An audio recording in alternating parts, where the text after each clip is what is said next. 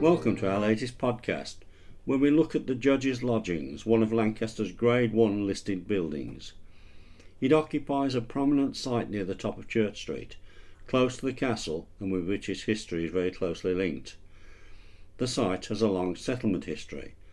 The remains of a Roman period kiln have been found here, the site being near the eastern gate of the Roman fort. We know that two large houses, Old Hall and New Hall, once occupied roughly this site, both now demolished.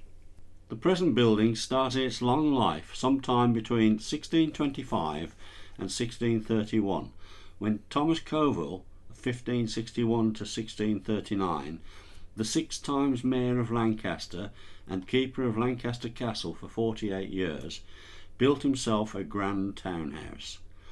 There is evidence that, to save money, some foundations, stonework and roof and cellar timbers were reused from earlier buildings, and the demolished Old Hall supplied the fireplace in the entrance hall. Otherwise, Coville chose the then fashionable style we see today. Built of sandstone rubble, the design has similarities with other Lancashire houses of the period, 3 stories plus cellars, and 7 bays with north and south wings extending to the rear. Coville's wealth can be seen in the scale of the building, the wood panelling and the elaborate entrance door with its wrought iron gates and railings and complex door case. There are records of Coville accommodating judges and their followers and servants in his house in 1635, so the spare space in his house might well be needed. Throughout the 18th and 19th centuries, the judges who presided over the Assizes trials in Lancaster were members of the Northern Circuit who came from York Assizes and would move on after Lancaster. They needed accommodation for themselves and their staff that befitted their status and offered some security while in Lancaster. The Assizes were an important part of Lancaster life for many centuries. They were the highest court in England, dealing with the most serious cases. Lancaster was the site of the Assizes for the whole of Lancashire after 1362. The long slow journey from South Lancashire to Lancaster led to several attempts to get other Assizes set up, given that the bulk of the county's population was increasingly in the rapidly expanding towns of the south. Some legal work was transferred to Preston in 1798, but it was not until 1835 that Lancaster's legal monopoly on the county assizes was fully broken when an assize was established in Liverpool. It was not just the county town's local pride that was at stake. The assizes were held 2 or 3 times a year, often in spring and autumn. In 1827, Edward Baines noted that to deal with 92 criminal cases and 242 civil ones, 116 barristers had to come to Lancaster, doubtless along with juniors and staff.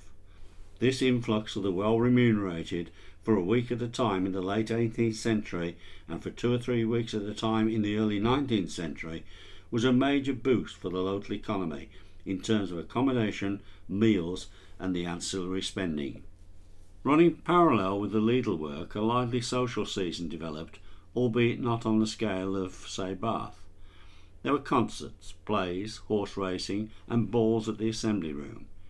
You could see and be seen as you promenaded along the new walk around the castle or along Ladies' Walk by the River Loon and the mill race. The whole town benefited from the county assizes being held in Lancaster.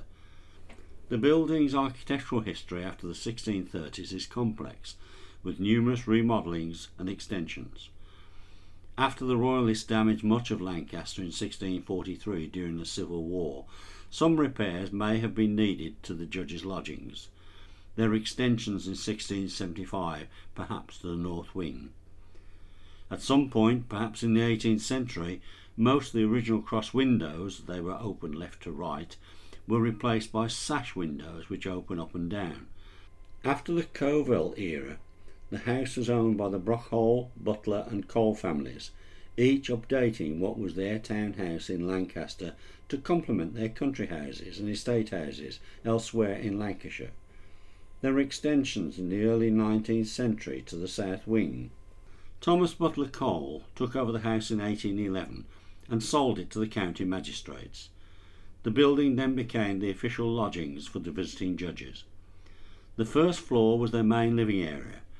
It was in these early years of the 19th century that further changes were made to the house, extending the south wing and then doubling the depth of the building. Lancashire County Council took over running the building when the council was set up in 1888. This lodging function continued until 1971, when the principal Crown Court for Lancashire moved to Preston. There was a further period of restoration before the building opened to the public in 1975 as the Judges Lodging Museum, operated by Lancashire County Council. The museum closed in 2016 due to financial pressures and fully reopened in 2020, run by the county with the help of volunteers, many being members of an active friends group.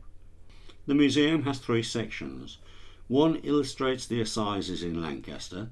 The second is one of the finest public displays of Gillow furniture which was made in Lancaster. The third is a museum of childhood, focusing on toys and a late Victorian classroom. Further information is available at the website of the Judges Lodgings, which can be found at lancasterjudgeslodgings.org.uk.